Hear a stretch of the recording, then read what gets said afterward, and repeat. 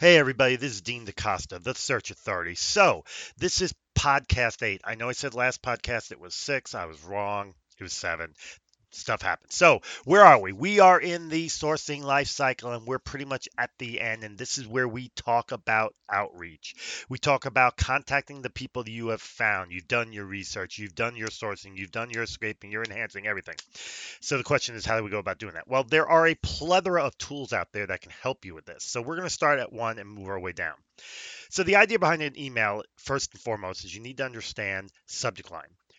Over 90% of the people will open your email based on your subject line. So the better your subject line, the better chance you have of contacting somebody. There is actually a tool out there called Subject Line Test that can tell you exactly how good your subject line is, and you can modify it until you get a subject line that's really going to get people's attention and really make things happen.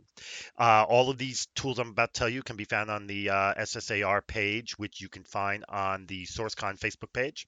It is a start.me page, so just look for my post and you'll find it all there. So, subject line test works good. It can help you with that.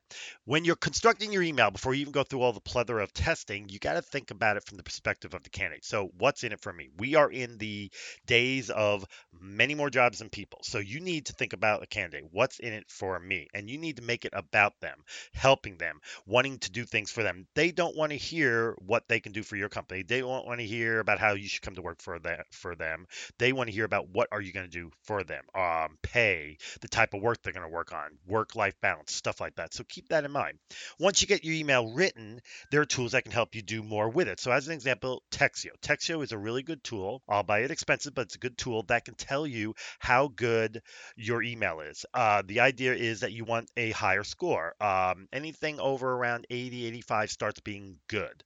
The closer to the 90s you can get, the better.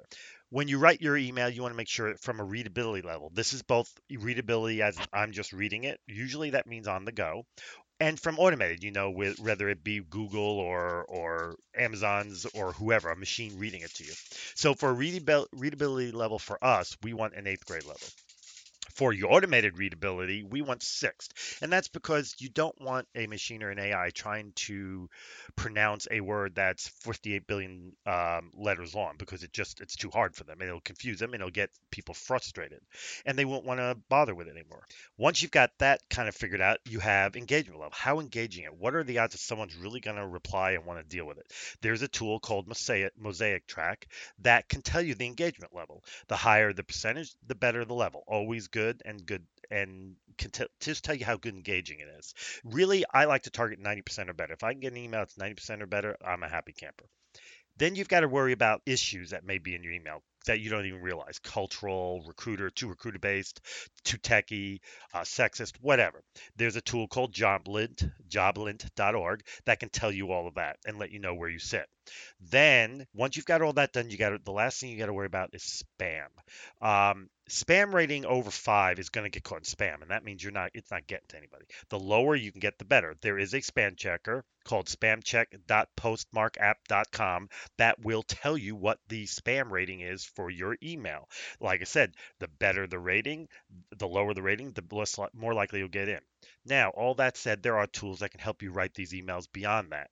There's a tool called DeepSense that can give you really good personalization about a person. They can tell you if they're a proactive person, a reactive person, whether they work well in teams, whether they're a tech person, whether they're the kind of person you just want to get to it straight, quick, and say what you're going to say, or if you want to be fluffy and make it nice and pretty. All these things together can combine to create an incredibly great email. My son and I worked over a period of time creating an email, and we're getting over an 80% reply rate on LinkedIn emails and then over a 90% reply rate on our emails.